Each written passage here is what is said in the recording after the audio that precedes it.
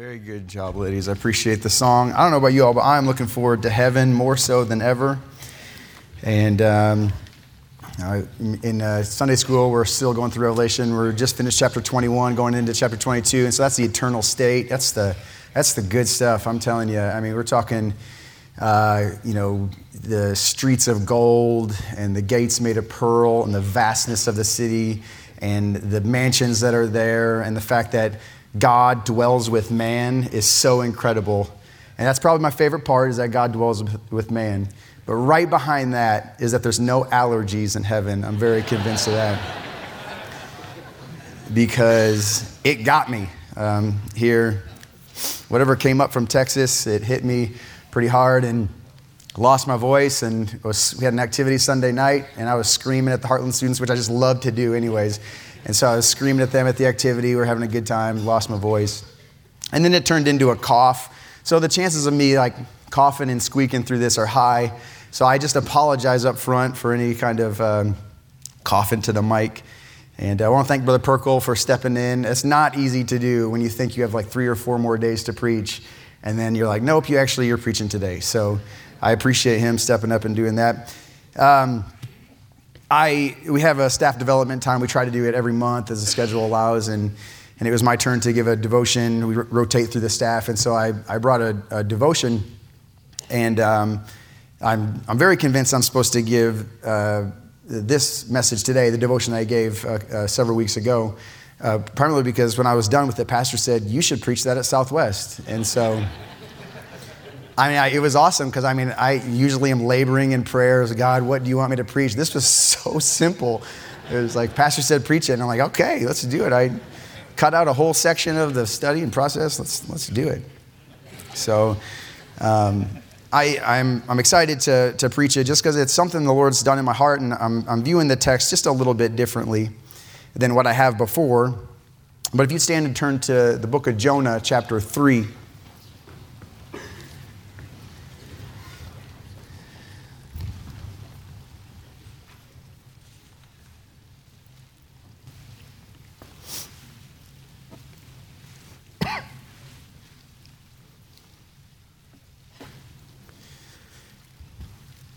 Jonah chapter 3, this is a familiar book for us. We understand what's taking place in the book of Jonah. And I think there's a time, and obviously more often we could deal with maybe the nuts and bolts and get a real close look at the text and look at definitions and just try to understand the text in depth. And that's certainly something we should do. But for the purposes here this evening, I really feel like what we need to do is just stand above the text and look at it from a little bit different of an angle. And instead of looking at it through maybe Jonah and Nineveh, as Jonah would come into Nineveh and preach, many would know that that's what chapter 3 is. He would come into Nineveh and preach in chapter 3. So instead of viewing it through the lens of Jonah and Nineveh, what I'd like to do is just to stand above it a little bit further and look at it through the lens of the original audience, which was the Jewish people. And so I want to look at it by way of the Jewish people and God.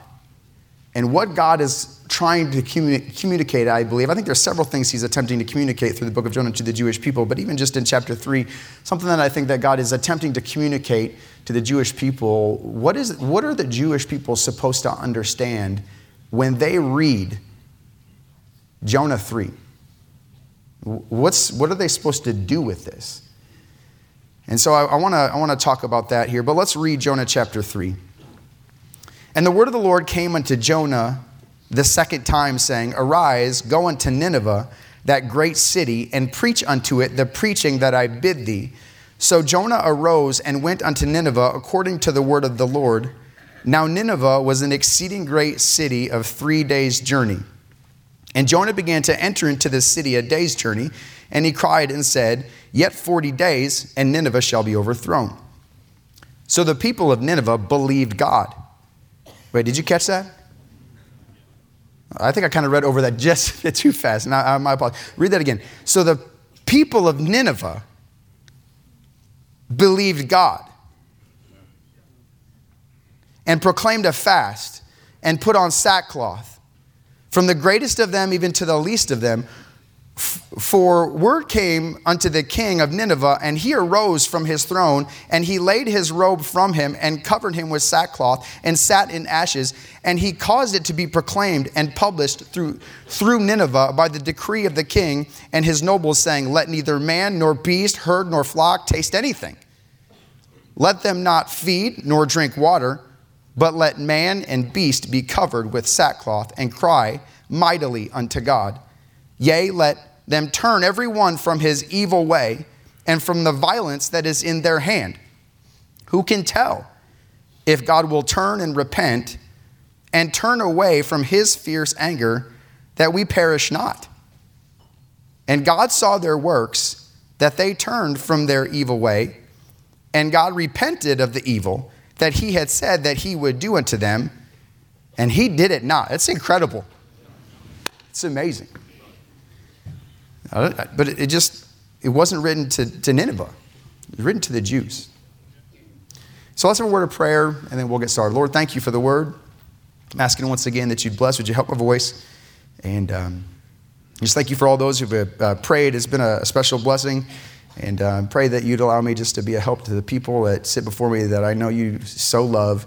Thank you for just preaching and allowing us to be able to speak on your behalf and find out what you say and deliver it to your people is such a blessing and a joy. And so thank you for it. And ask that your hands of blessing would be upon this hour. It's in Jesus' name. Amen. Be seated.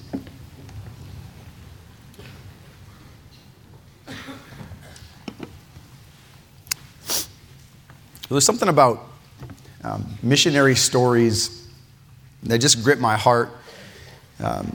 Something about hearing how God saves people who know nothing about Jesus or have heard very little about his name. To think that these people have little to no access to the gospel, to me is just unfathomable. To think that so many will enter off into eternity, never heard a clear presentation of the gospel. I love the missionary stories, and we're about to hear, come March, we're about to hear a lot more, but just one that's come into my mind is Brother Stephen Trimble. He had written his prayer letter, and I was reading it. I was able to share it with the Heartland students, I think it was last semester, but just about the time where they were knocking doors, and it was a rainy day, and it rained earlier that day, and so he came up to a road, and there was just a couple houses down this road, and he contemplated it just for a moment. I don't know if I'm going to go down there. And in his words, he said, I just don't want to get my shoes all muddy. And I know what that's like. But, he thought the better of it and went down the road and knocked on the two doors that were there. Well, when he knocked on one door, a man came to the door, and Brother Stephen handed him a tract, and the man just took it and kind of bewildered, went back inside, never said a word to him. Well, I think it was the next day, he got a call from a lady in his church, and she said there was a tall American who came to my brother's door. And he said that somebody gave him a tract and he wants to know more about it. And so Brother Stephen, he went back and knocked on the man's door and sat in the man's house. And the man, if I'm remembering right, was in his 80s, and he was completely deaf in one ear and almost deaf in the other.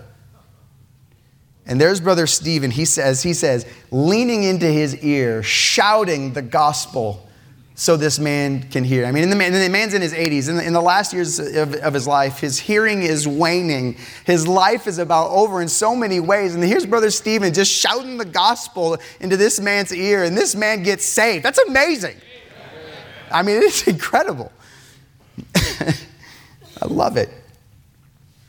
I mean, our hearts rejoice when we see bus kids getting saved. Oh, my soul. I love it. I think of Brother Matt Sperling. I went to high school here in Oklahoma City, and somebody from Southwest was a friend to him and brought him to Southwest and led him to the Lord. And he got saved, and he came to Heartland, and he went to Heartland and trained for ministry, and then eventually would go and is pastoring a church in Iowa. And just last year in the summer, came back and preached a creation conference here at Southwest Baptist Church. Talk about going full circle.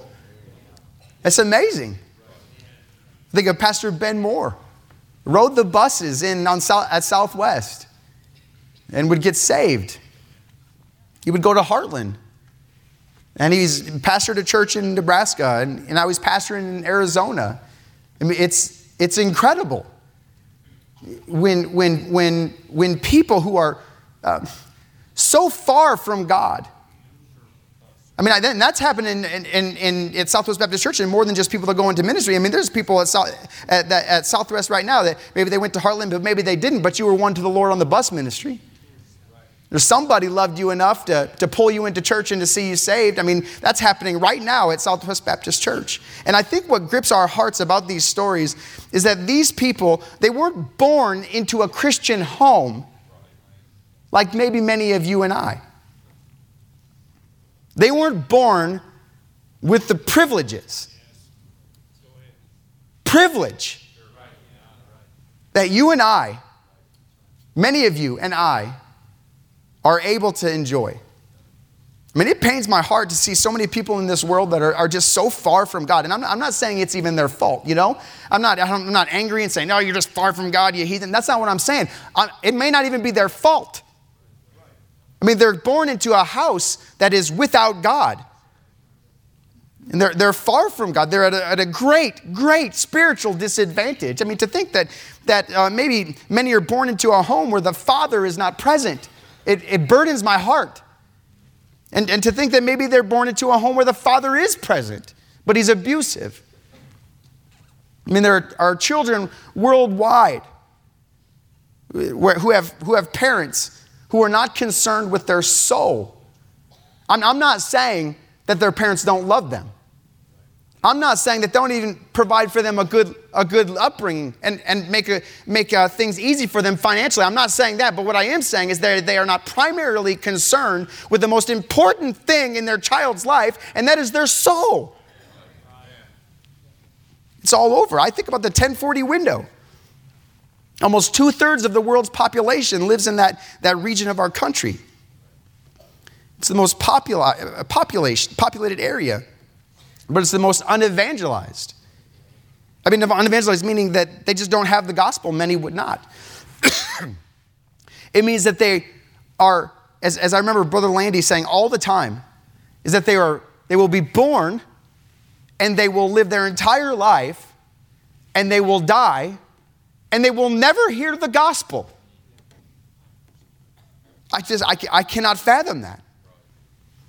They are born into a region of the world where they are so far from God and at a great spiritual disadvantage.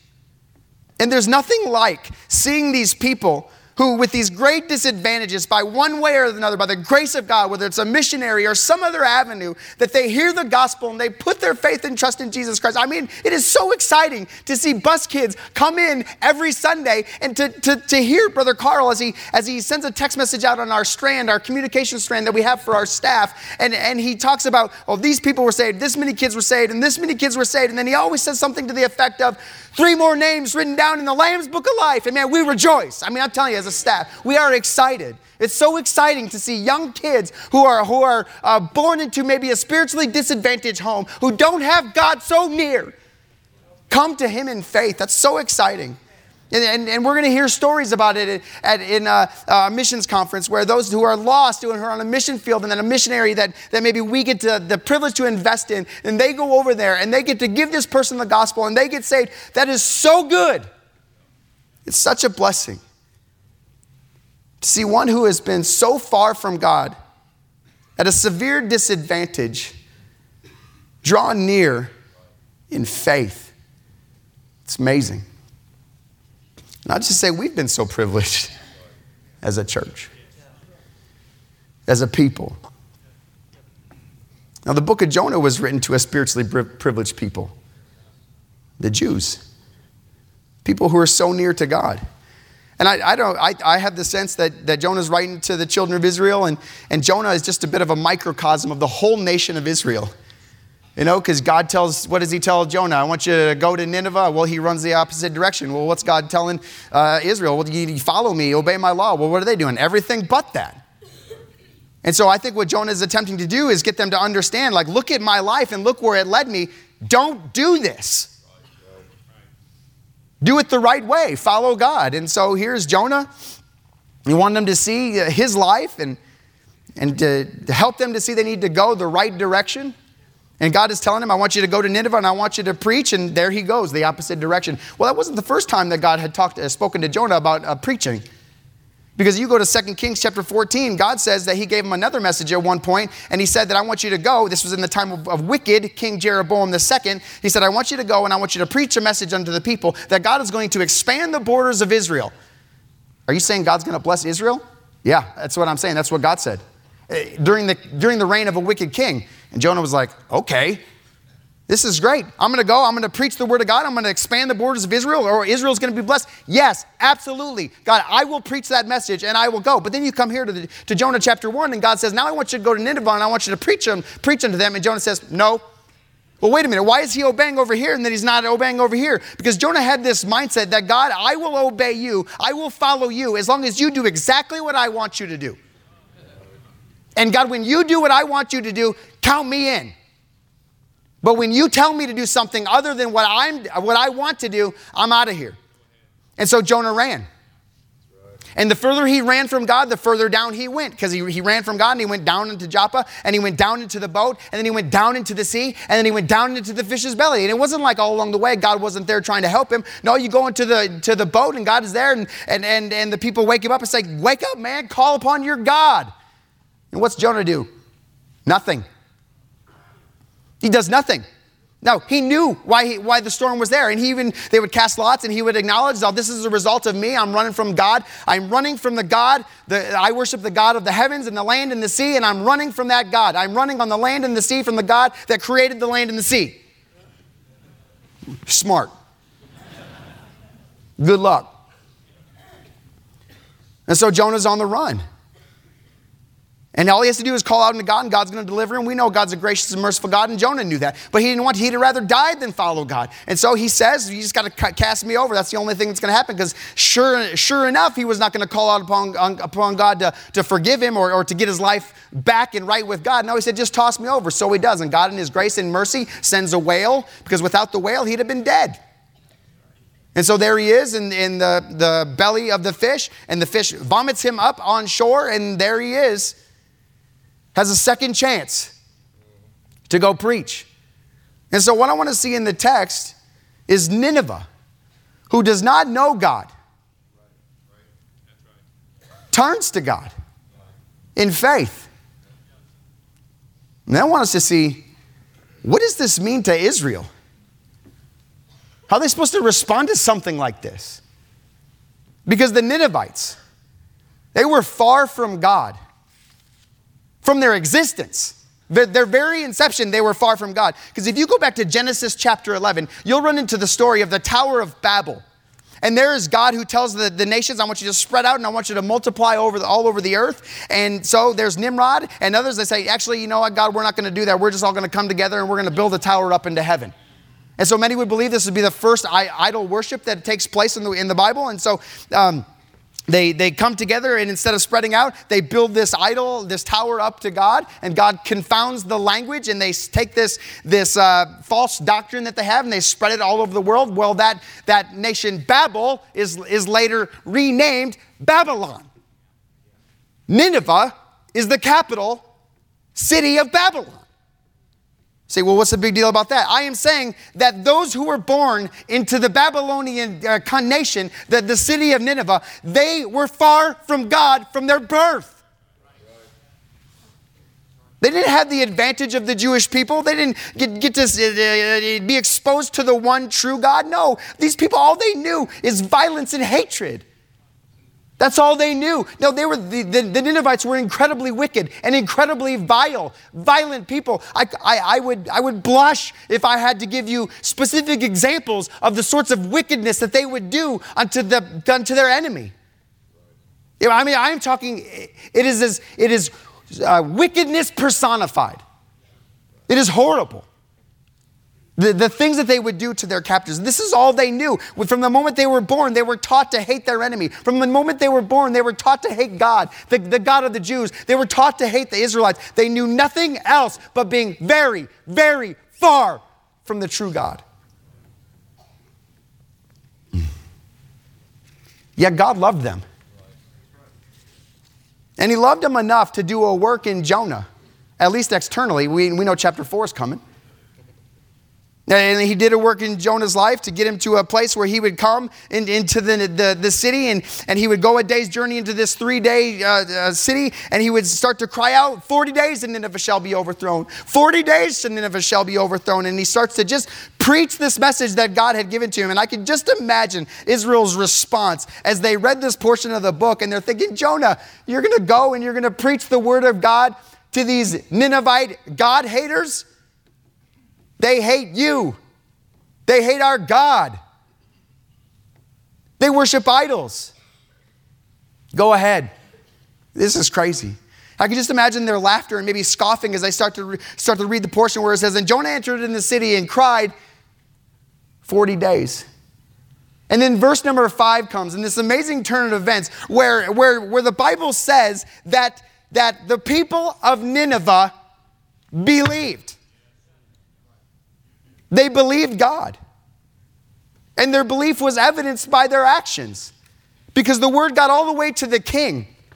And the king proclaimed a fast, and he started making announcements all over the city. And he recognized, and he even acknowledged that we are sinful and we are violent and we are doing things that aren't right. And God is going to judge us. And he said, so proclaim a fast, and nobody eats, and nobody put on sackcloth and ashes. Everybody repent and turn, because who can tell if God will forgive us? And wouldn't you know it, our good and gracious God, when he saw the repentance of a wicked and violent people, that they turned to him in repentance and faith, when they heard God's word, they believed God's word, and they obeyed God's word, God forgave them of their sin. That's just like our God. I mean, I cannot fathom this. That when Nineveh turned from their sin, God turned from their destruction. I mean, the wrath of God was coming, and he told them, the wrath of God is coming upon you, and I'm going to be on a collision course with the nation of Babylon or Nineveh. And they turned from God, or they turned from their sin, and God turned from his destruction. It's incredible. And it's amazing to think that a people who had so little access to God, such at a great spiritual disadvantage, that when they heard God's word, they believed God's word, and they obeyed God's word. That's incredible to me. I mean, it's not like they were accustomed to God all the time. It's not like they had God near them in that sense, like other nations did. But it's not like they were so close to God that they were familiar with him. No, they just knew something is wrong, and this is truth, and this is what God said, and so I believe it, and I'm going to obey it. Man. So far from God. But they believed. Then there's Israel. A nation who had every spiritual advantage. Separated out by God to be his people. Well, it's probably because they were such a good people. No. They were good because they have a good God. It wasn't because they were above the rest. It was just because God looked down on them and he chose them to be his people. And it was of no work of their own. They were given godly men to lead them, such as Moses, who they saw lead them across the wilderness and do incredible miracles, leading them out of the wilderness. Hold on. God gave them the law. He gave them the law, the word of God. He gave them the promised land, something they didn't even work for. He gave it to them. They were given tabernacles. They were given the tabernacle. They were given they were given the temple, the place where God meets with man. They were given that. They were given sacrifices. They were given priests. They were given Levites. Wait a minute. They were given prophets.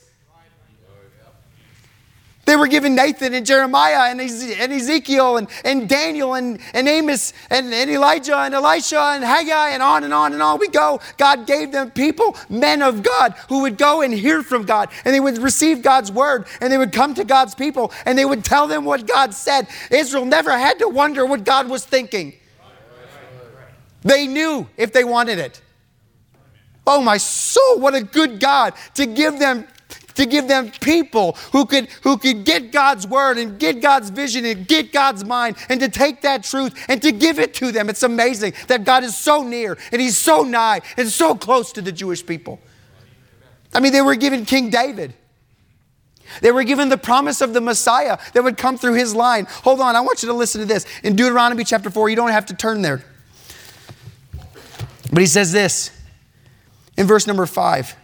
Behold, I have taught you statutes and judgments. This is when they're going to enter into the promised land. He says, I have taught you statutes and judgments, even as the Lord my God commanded me, that ye should do so in the land whither ye go to possess it. Keep therefore and do them. For this is your wisdom and your understanding in the sight of the nations, which shall hear all these statutes and say, surely this great nation is a wise and understanding people. Hold on, here it is, verse number 7. For what nation is there so great, who hath God so nigh unto them?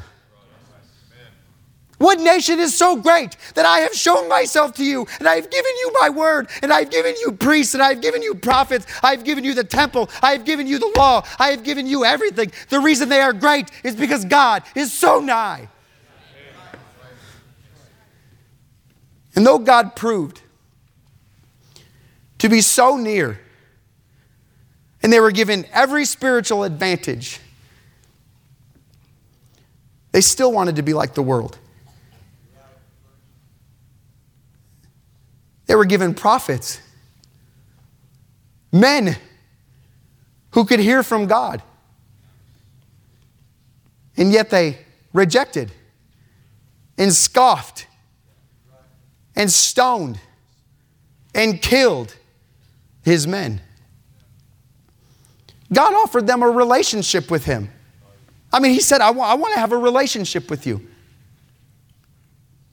But they rather have the idols of the world. I mean, he would go on to give them the Messiah, and they would reject that. God had been so good to Israel. He had been so nigh unto them. But when he gave them his word, they heard God's word and yet continued on in unbelief and disobedience. And so here's what I think. I think that as the nation of Israel, who is so close to God, who has been given every spiritual advantage and who has a close relationship with God in the sense that they have been privileged to be so near and so nigh to God. As they look at these people who were born into families who were far from God and hated God and wanted nothing to do with God and wanted nothing to do with the Jewish people, when they saw this people who were so far from God hear God's word, believe God's word, and obey God's word, that ought to brought them to the place to think, why aren't we? Because if there are people who are such spiritual disadvantage that when they hear the God's word and they believe God's word and they obey God's word, how much more should we, when we have God's word so readily available, that God presents us with the word of God and we hear God's word, we ought to believe God's word and we ought to obey God's word. I mean, I think that's what they should have responded with. And maybe in part what Jonah was attempting to communicate to him. Now, if we're honest, when it comes to our access to God, most would have to acknowledge in here, we are a privileged people. And many of you were born into a Christian home, and you were just handed access to God. Privileged. And I understand that that's not everybody in here, but you're here, right? Okay, and you're like, well, I don't have a godly parent. I don't have God. Well, somebody brought you here and somebody loves you. And you have access to God. And if you keep coming, you'll get it. Oh. We're born into the greatest nation that ever existed. It's United States of America. To have the freedoms that we have. could have been born anywhere else. Hey, you or I could have been born into a home like Hamas. And that's just a reality. Oh, but wait, we're privileged. Oh, man. We are privileged to be members of Southwest Baptist Church. And that is not arrogance.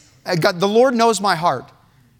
That is not arrogance. I cannot believe sometimes the things that we get to experience. We get to see the moving of God in some incredible ways. People are being saved every single week. And we're not just notching things on our belt trying to get people to pray a prayer. No, that's not what we're doing. We're just preaching the gospel. We're doing what we're supposed to do, and God's giving the increase. We get to see God move and God work in incredible ways. I mean, we get to, my soul, the music. The music that we get to listen to and get to enjoy, and to have our hearts filled with men like Brother Mass and Brother Kevin, who put such hard labor and effort into the music program. And not just them, but a host of other people. I'm talking, there's a host of other people that goes into this kind of music. And we are privileged to be able to enjoy it. It's a privilege. And not to mention Pastor Gaddis. I'm glad he's not here because he probably wouldn't like me talking about it. But it's okay. He's across the country now. So across the world, I guess. He's a true gift to Southwest Baptist Church. I mean, to go into the study and to find what he finds on a daily, like a weekly, consistent basis, to receive from God and to present us the truth of the Word of God is absolutely amazing. I'm telling you, he is a true gift to Southwest Baptist Church. And I can be honest and say that my life and my family's life, we are way better Christians because of him. Because of God's work through him. You know what I'm saying? He's a blessing to Southwest Baptist Church. We are privileged to have a pastor who genuinely cares for our souls. He is not some hireling. He is a under shepherd. He is a true, genuine man of God. And we are blessed. And I'm not telling you anything you don't know. I know you all are in a full agreement with me that he is a blessing. And God gave him to us. Would you just do this for me? Hold up your Bible. Go ahead, just hold it up. Look around. Amen. Look at this. Thank you. Look what we have in our hands.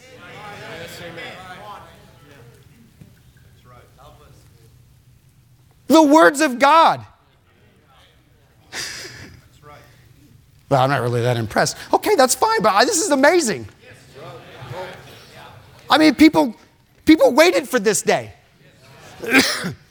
Men that we love and respect from time gone by waited for this day when they could have a completed revelation of the Word of God. And we get to see and understand things that they never really fully understood. But we get to have it in our hand. We get the privilege to read the Bible every day we choose. We are privileged to have this and to hold this in our hand. Southwest Baptist Church, oh my soul, do you realize what is before you? The truth of the Word of God.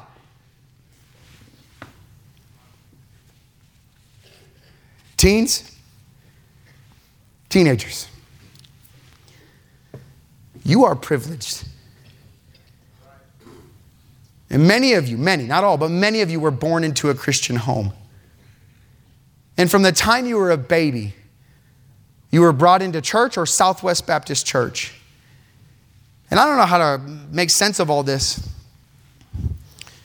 but you've heard the name of Jesus. Even collectively, probably more times than entire nations. Did you hear what I said? I said Jesus just now. And you've heard it just once in the last 10 seconds. And you've heard it more than billions of people will ever. Privileged. Now you're privileged to have the parents you have that care enough about your soul to bring you into church Sunday morning, Sunday night, and Wednesday, and Sunday school. And I know that sometimes it can seem like an annoyance. And I remember being there. But I pray someday you'll come to the place when you recognize, if you don't already, and I think many do, that you'll recognize that you're privileged. Yeah, you're privileged to be able to be in a youth group like Southwest Baptist Church where there are activities all the time. You are privileged to be in a youth group where there are youth camps, where there are youth conferences, where there are youth rallies, all designed for you to hear from God. You're privileged. You could have been born into any home in this world, but God, for whatever reason, of no choice of your own, He chose that you would be born into a family that would bring you here. Privileged. Students of Heartland, you're privileged. I mean, to think that for whatever reason, no choice of your own, that God would reach down and tap you on the shoulder and say, I want to use you. Now, I'm not saying it's a more special calling than anybody else's, because I think whatever God calls us to do is what we ought to do. And it's just as good as anything else. But let me just talk to them for a second. Hey, you're privileged. That God would allow you to do the things that He is going to allow you to do in your future. You're privileged to be able to come to Heartland Baptist Bible College and to train for ministry. Yeah, but you don't understand all the restrictions and all this kind of stuff. No, I was there. I understand it just plenty fine and well. No, I get it. Stop focusing on what you can't do and start focusing on what you get to do. I mean, come on. You're privileged. You're privileged to sit under the tutelage of people like Brother Rocky the Baptist Harrell. You're privileged. You're privileged to learn from people like Brother Raspberry and people like Brother Hayline. And ladies, you're privileged to have a plethora of examples of godly women. You're privileged to be at Southwest Baptist Church and to get to see a ministry philosophy that is in line with the Word of God. I'm telling you, you are privileged people.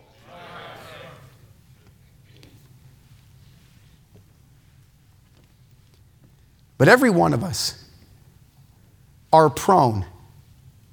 Every one of us are prone to be privileged to be so near to God, but live in unbelief. God has given us a preacher, but we can ignore what he says. You've been given godly parents with wisdom, but you can directly disobey. You've been given the Word of God, but we can bypass it every morning for more sleep. I mean, you've heard from God's Word to say, separate from the world. How my soul, Pastor preaches strong about separation. We're privileged to hear that because that's for our betterment. That's good for us. We're privileged that we don't have a pastor that comes up here and just tippy-toes around the truth. Now, he's kind and gracious, but he shoots straight. We're privileged to be able to have that, but yet at the same time, we can still listen to the music that the world listens to, and we can engage in the sort of alcohol and drugs that the world does, and we can engage in the sort of activities that they do. We can watch the same videos that they watch. You understand what I'm saying? It's very possible that we all could be so privileged to be near God, yet live in unbelief and disobedience. I got to be honest with you. I'm going to tell you a little bit about my own life, and then you just connect it where you are. Because I'm no different than you. It's just I only know my testimony. I mean, I feel like, man, I'm such a privileged man but I still have the tendency to live in unbelief. I think about my own parents. In a lot of ways, first generation Christians. My mom certainly was. My dad was saved around the age of 12. His mom had gotten saved, and so he started coming to church. And even before that, I think about this. My great-grandfather was born in Syria and moved to Beirut, Lebanon, and lived there. and then came over to the United States via Ellis Island, and his name was Faris Abdullah. Faris Abdullah. They got to Ellis Island there, and they changed his name to Frank Albert. I could have been Andrew Abdullah, and I almost kind of wish I was. I think it would be pretty cool. Yeah. My grandfather was born here in the United States. I'm just a few generations from being born in Lebanon.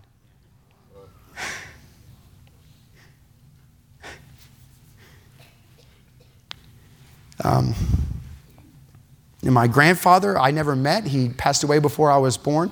And there's so many good qualities about him that my dad tells me about that I just enjoy. But he was a lost man. He owned a bar in our hometown. He owned that, and the lifestyle that comes with that. And he was just living like a lost person lives. Now I'm thankful he would get saved. He had cancer. He'd be in remission of his cancer, and then he'd get saved. And someday I'll meet him again. I'm excited about that. I'm very thankful for that. My grandmother was saved when my dad was 12, and they got into church. And my dad didn't have the involvement of his dad that maybe he would have wanted to, or that I know that he wanted to. Come on, every boy wants their dad there. And he just didn't have that. He had some bad experiences in his upbringing. But I can take it to conversations I've had with my dad, and he said something to the effect of this. I'm not going to say it word for word, but he said, I'll spare you all the stories that brought him to this place in his life. But he came to this place where he said he was just a young, like preteen. Hey, preteen. And he said this, because of some circumstances that were going on in his life. He said to God, if you ever give me a son, I'm going to keep him in church, and I'm going to spend time with him. If that's all my dad ever did, I'd be a blessed man. And he did way more than that. But my dad, from a young boy, made up his mind. I'm going to keep him in church, and I'm going to spend time with him. What I'm trying to communicate to you is this. I am nothing but a beneficiary of my parents' good choices. I didn't choose my life. I was privileged that it was chosen for me. Oh yeah, I pulled a Jonah, like many of you have. You don't have to get a testimony, but I pulled one. And I ran from the Lord. Well, I'm privileged to be saved as a young boy, and he brought me back. I'm privileged that in my mid-20s, he brought me to Denver, and he got me connected with some godly men that just, the time with them changed my life. I'm privileged that he would bring me to Heartland, and I didn't even know why. And I'm privileged that on December 8th, 2008, that I was reading through the book of John, the first chapter, and God reached down and touched my life and said, Andrew, I've got a purpose for your life, and I want you to follow me. And he called me to the ministry. Hey, I'm privileged. I'm privileged that he called me to go on staff at Heartland, and I got to work there for 5.5 years. And then pastor talked to me to come on staff at Southwest Baptist Church. And I look at this and I think, God, I couldn't have orchestrated this. This is not my doing. That I get to be on staff here. And I get to serve at this church. I'm privileged.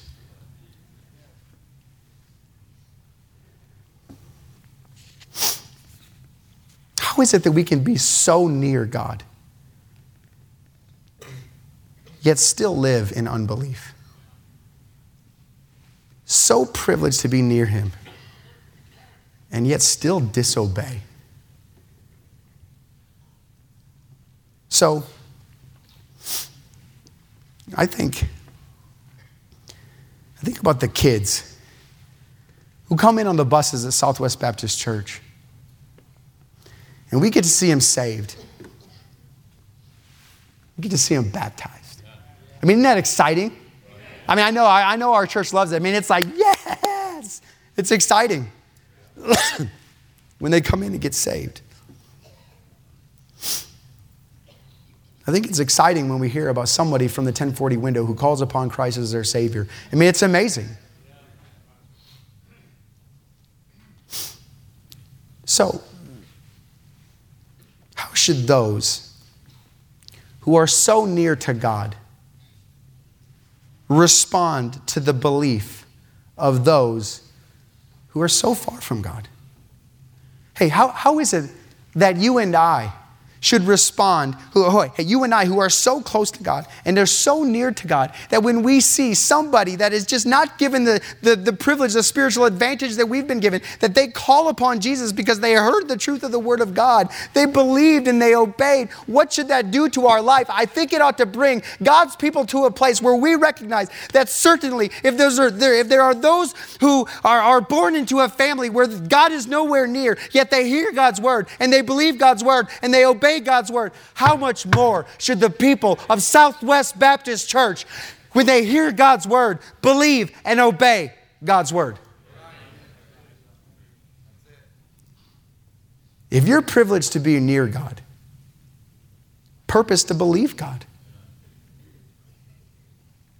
Well, how are we going to do that? Just do this. Take advantage of the privilege given.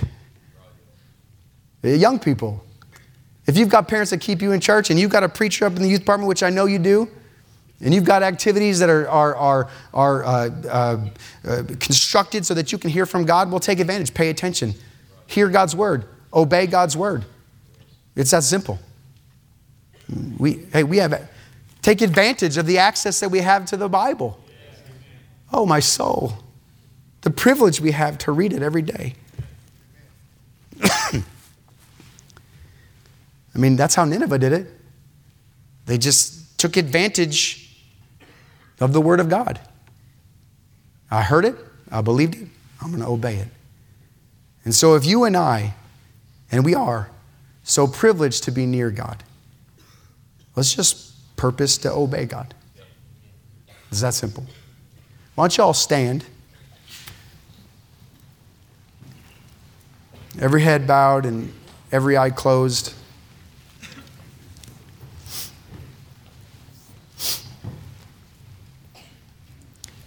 Just a moment, we're going to have an invitation, and I want to pray with you, and then the invitation will begin. Father, thank you for your goodness to us. I am so grateful for the life you've given us. Father, we are a blessed people to be so near to you, really of no choosing of our own. It's just been that you've been good and gracious. And I am so thankful for that you've allowed us as a church to be privileged in the way that we have, to be just under the preaching and under the music and under the godly heritage that we have of church members who have been faithful to you of years gone by. We have generations that have gone before us that we can look to and just rejoice in their faithfulness and as a pattern as to how to live. God, we are a blessed people. There's generations in this church of people who love the Lord and serve God, and we get to observe that. Help us, God, to perpetuate that by just simply hearing what you say and believing it and obeying it. So I'm asking for your way in the service and the invitation here this evening. And it's in Jesus' name we pray. Amen.